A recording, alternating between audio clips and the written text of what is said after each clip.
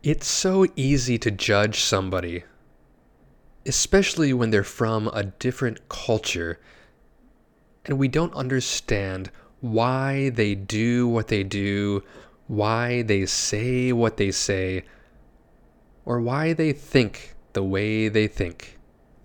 So, we have the opportunity to discover their way of thinking from their cultural perspective. Welcome to the Bridge Beyond English podcast. This is an English podcast that will help you expand your creative thinking, global awareness, and cross-cultural communication skills so that you can connect more deeply with the world. I'm your host, David Nagai.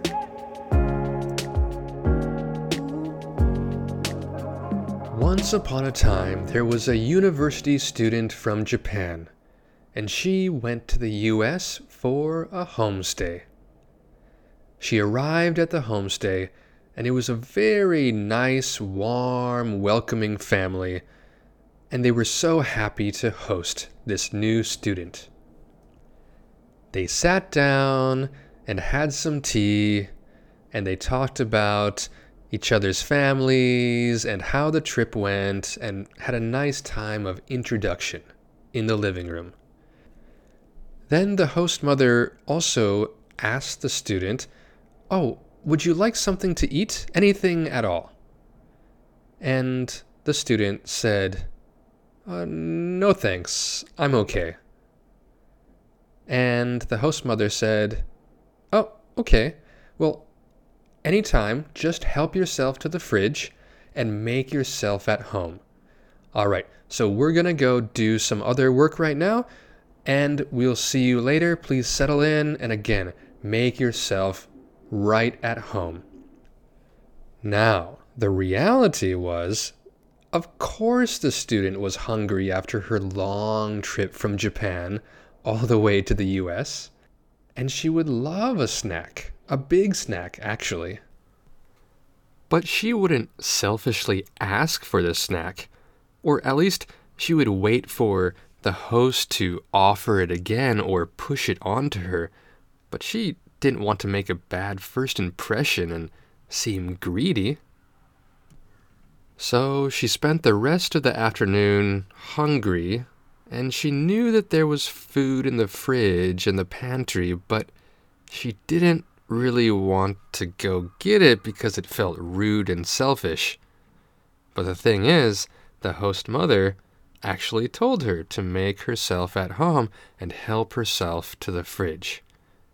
So, you can see how different cultures can have different expectations, and it can cause a bit of miscommunication and frustration. If you've ever traveled to a different country or interacted with people from different countries, I'm sure you have had some questions about why people do things certain ways, and you've probably felt frustrated or misunderstood as well. I've had similar experiences. So I've had so many I can't quite remember, but let me share a couple experiences, first from my adjustment to Japan, where I am now, and also some experiences I've had in other countries. I remember one of the first days in Japan, I was at a ramen shop. I sat down to order, and I heard this loud sound, this loud, unfamiliar sound that just kind of surprised me and shocked me. So I looked to my side, and I saw a woman and a man slurping their ramen so loud, and I was so confused why Japanese, who seem so polite and so quiet in public, would be slurping their noodles so loud. So that's when I learned that slurping ramen or udon or any kind of noodles in Japan is just the way you do it. And it's a way to enjoy the taste more and to eat it fast even if it's hot. So I understand there's all these cultural ideas or perspectives about why and how you eat noodles. But for me, from a Western perspective, slurping loudly is very rude, even though Americans can be loud in other ways. Right, so we're loud in different ways, in different contexts. Okay, so another thing that confused me when I came to Japan was construction work. One surprising thing for me coming to Japan was how many construction workers are involved in doing one task or one job. So you'll have two people digging or hammering or doing something. I'm not really sure what exactly it is. And I understand you need multiple people to do that. But what always confused me the most was how many traffic directors there were. Or not even traffic directors, but even somebody who has a construction hat, like a hard hat, and all the construction uniform and big boots. But what they're doing is they have a baton or this light stick, and they're directing not cars, not a big road, but actually just the foot traffic. So just the people who are walking by. And for me, as an outsider, it seems like kind of a waste of human resource or unnecessary. I saw one time there was this construction worker. He was standing with his baton. He was standing at the front of this little gate where trucks would go through to the actual site of the construction. But it seemed to me that 98% of the time he was just standing there. He wasn't doing anything except for making money and using my tax dollars.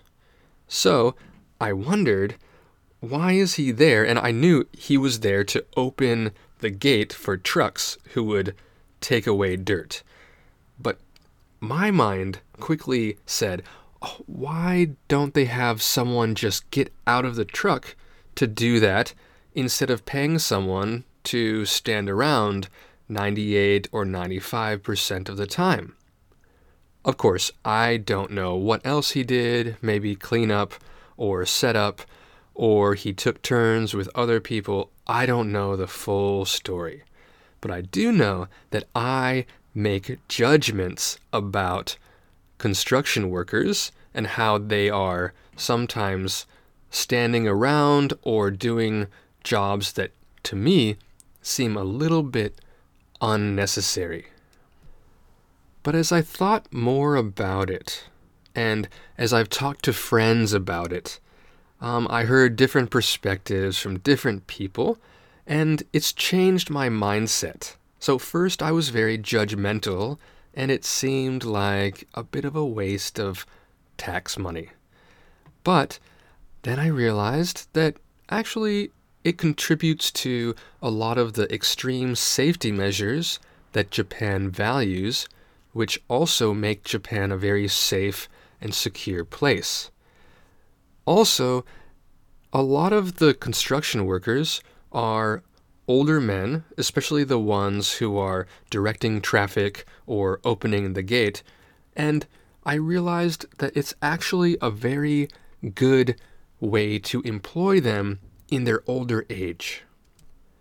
So in a society where some of these older gentlemen, they could retire, but then they don't have enough money to survive, maybe it's a great opportunity to help them continue working and contribute to society to make it safer, make it more convenient for the other construction workers and the construction projects in general.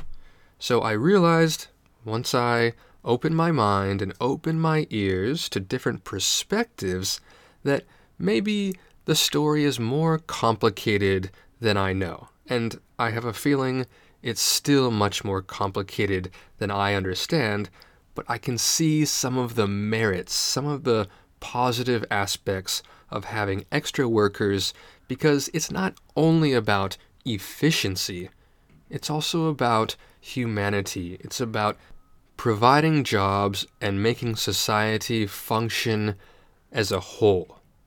And keeps Japan very, very safe. Now let's move to another country where I also have experienced some judgment about the culture. Let's go to Bangladesh. So around 15 years ago, I was in Bangladesh, and I remember seeing rickshaw drivers on their rickshaws. So as you might know, a rickshaw is a bicycle with a carriage in the back, so it has 3 wheels. It's like a bicycle taxi. So I saw a lot of these rickshaw drivers actually sleeping in the back of their rickshaw. They weren't working, they weren't taking people to their destination, they were just sleeping. And I thought, I think they're pretty poor, I think they want to work, but they're sleeping in the shade with their feet up, and they seem a little, how do I put it? Lazy. So I had this judgment about rickshaw drivers for a while, and then one day I realized that the schedule for when people actually want to travel in rickshaws is different than I expected.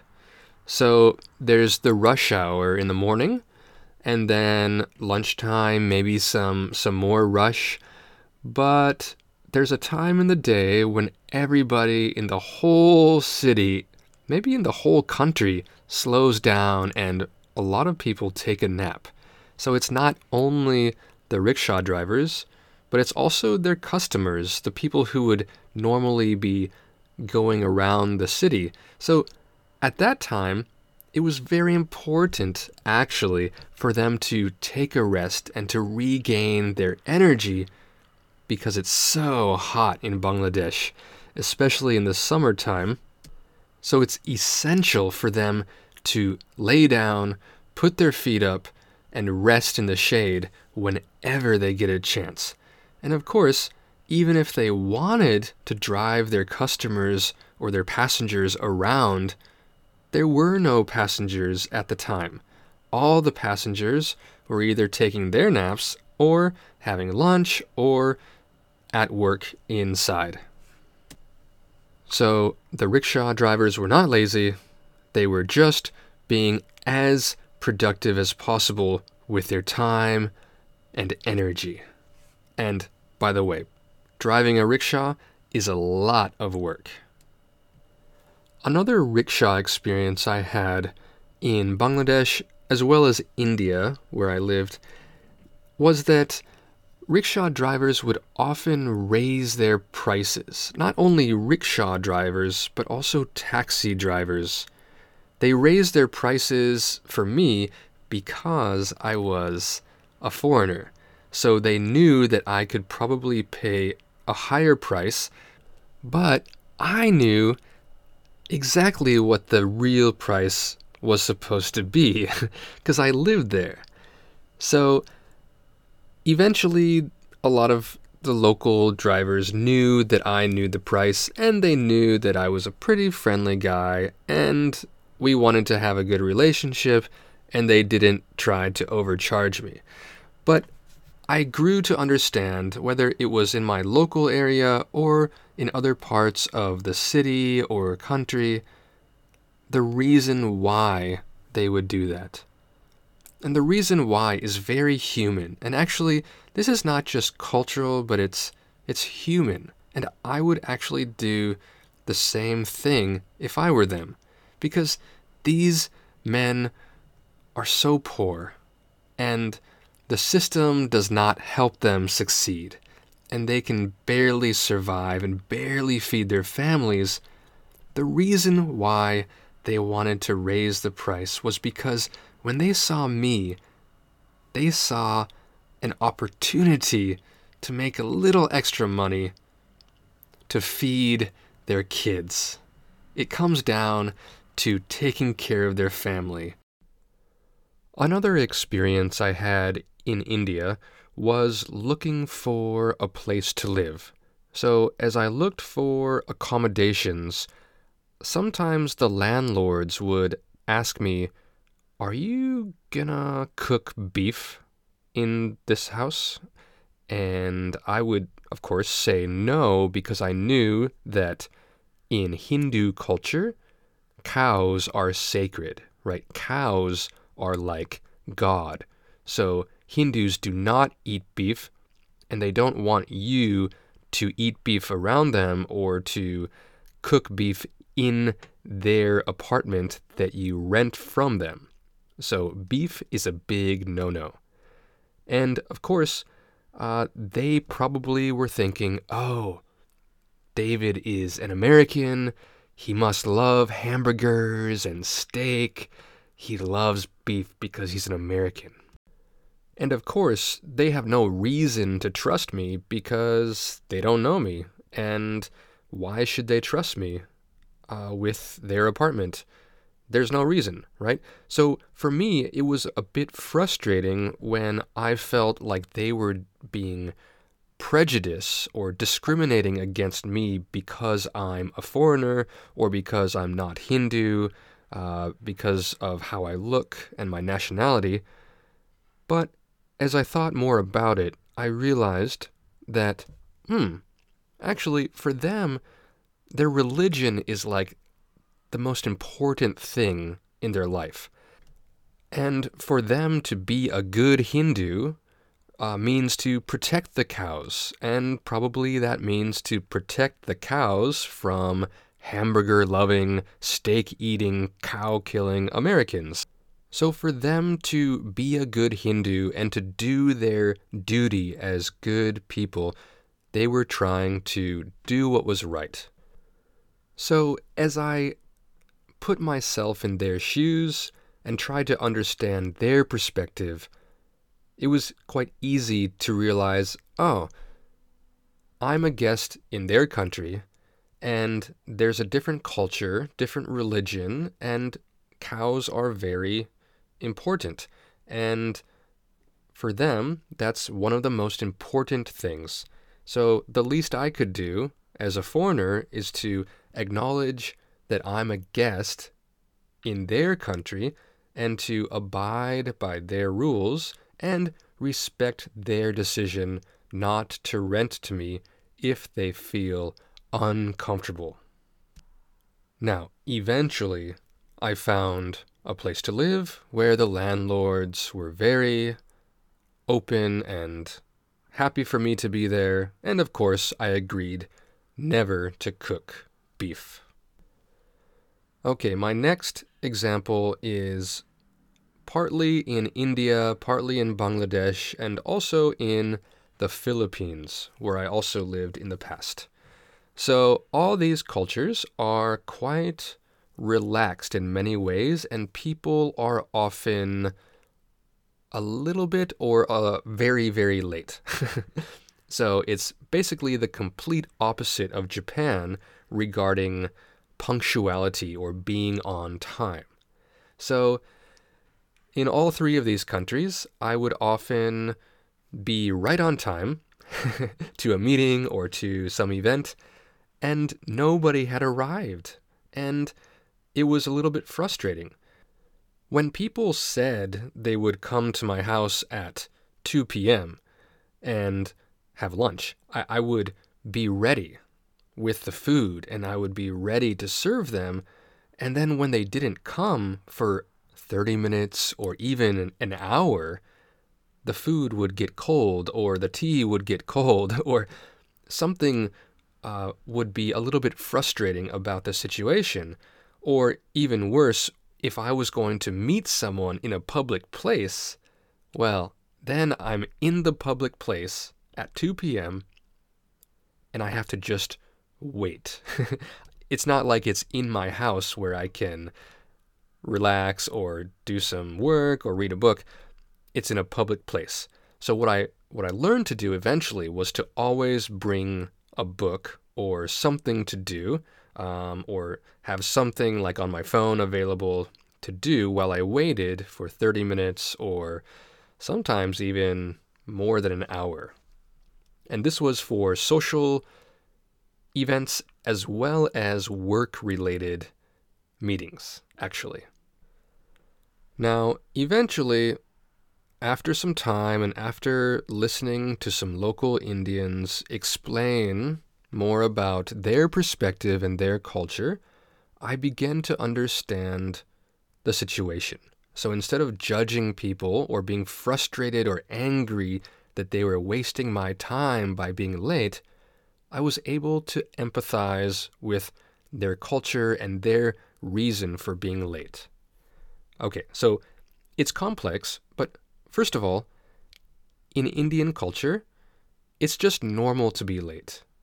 It's not disrespectful, so people don't get offended if somebody's late. Actually, people kind of assume that people will be late, so it's just normal. Now, there could be various reasons for this. India has a slower pace, and people are very present to each experience and enjoy each experience fully, so they're not always rushing from event to event. But I want to focus on one main insight that I gained that explained some of this. So, one of my friends told me that when somebody is with a person, they don't want to rush away just because they have an appointment, because that person, that relationship is so important that they don't want to communicate to that person they are with that the next appointment is more important, so they need to rush. So instead, they don't rush away and they keep on spending time and showing or demonstrating their appreciation or connection with that person. So that person is the center. And then when they go to the next appointment, then they do the same thing for the next person. The problem is, if I'm waiting for that person at the second appointment, I can sometimes feel like they don't respect me. But my understanding is that the root intention is that people want to be fully present and to show respect and connection to the person they're with. And that means that they don't rush away, and sometimes they're a little bit or very late to the next appointment. So for me, I want to be present and show respect to the person I'm with, but I'm also thinking about the next appointment and don't want to make them feel negative. So sometimes I rush away from my current appointment so that I can show respect. But the person I'm with currently, they might feel like I'm rushing away and like they aren't as important. So as you can see, my culture, maybe your culture, and Indian culture, every culture has just a different way of trying to show respect, trying to use their time wisely, and trying to value and build relationships. It just looks different. Okay, and now let's shift over to the Philippines. So when I was living in the Philippines, I one time invited some people to an event. And they said, yeah, sure, we'd love to come. Great, sounds good. So I thought, oh, wonderful. The day of the event came, the time came, and I looked at my watch, and they weren't there. And I thought, oh, well, people are late. That's okay. So I had to keep in mind that this is a different culture. They might be a little bit or very late. No problem, no problem. Okay. But they never, ever came. So I was so confused because, in my perspective, they lied to me. They told me that they would be there, and then they never came. And they never texted or called or apologized. They never mentioned it, ever. So I was so confused. So once again, a friend of mine explained that sometimes people in the Philippines don't want to say no. Saying no is rude. So if they say no, even though they're sure they cannot attend the event, that sounds too rude. So they say yes, and then maybe try to come, but often are not able to. So even if they don't come, and they said they would, that is more positive to save face and not say no.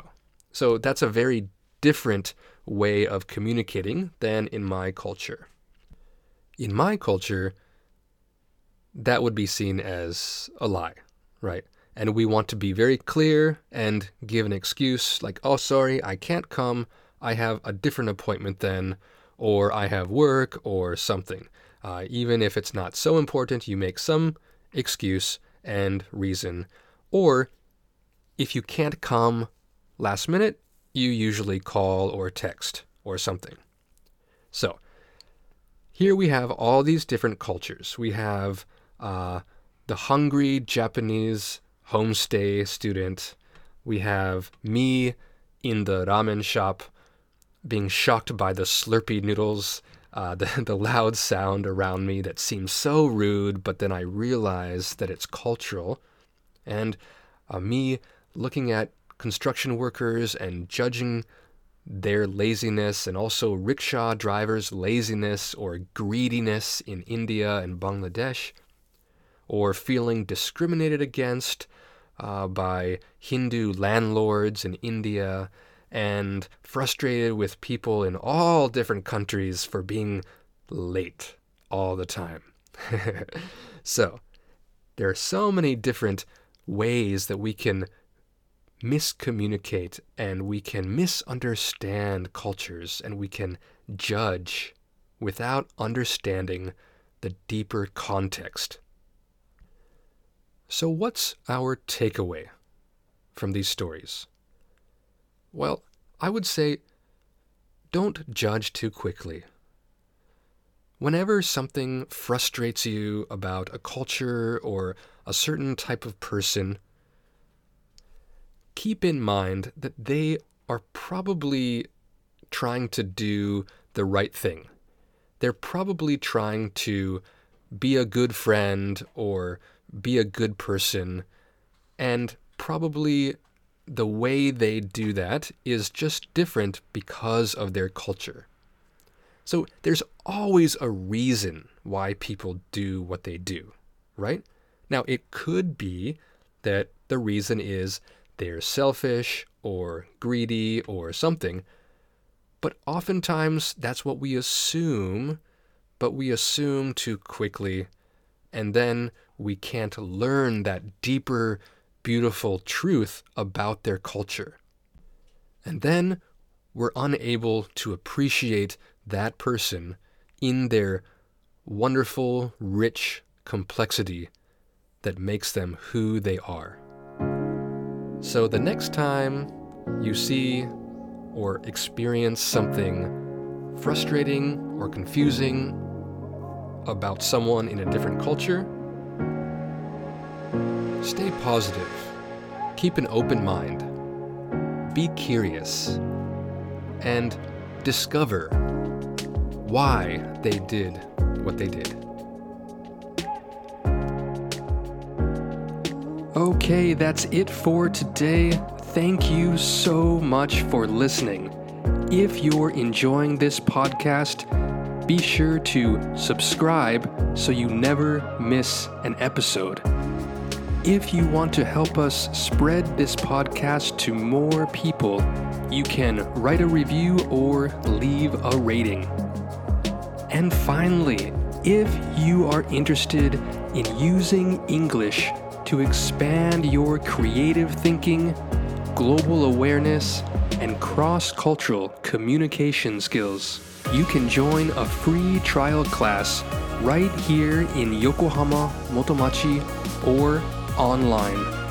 If that is something that interests you, you can click the link in the show notes or just visit us at bridgebeyondenglish.com.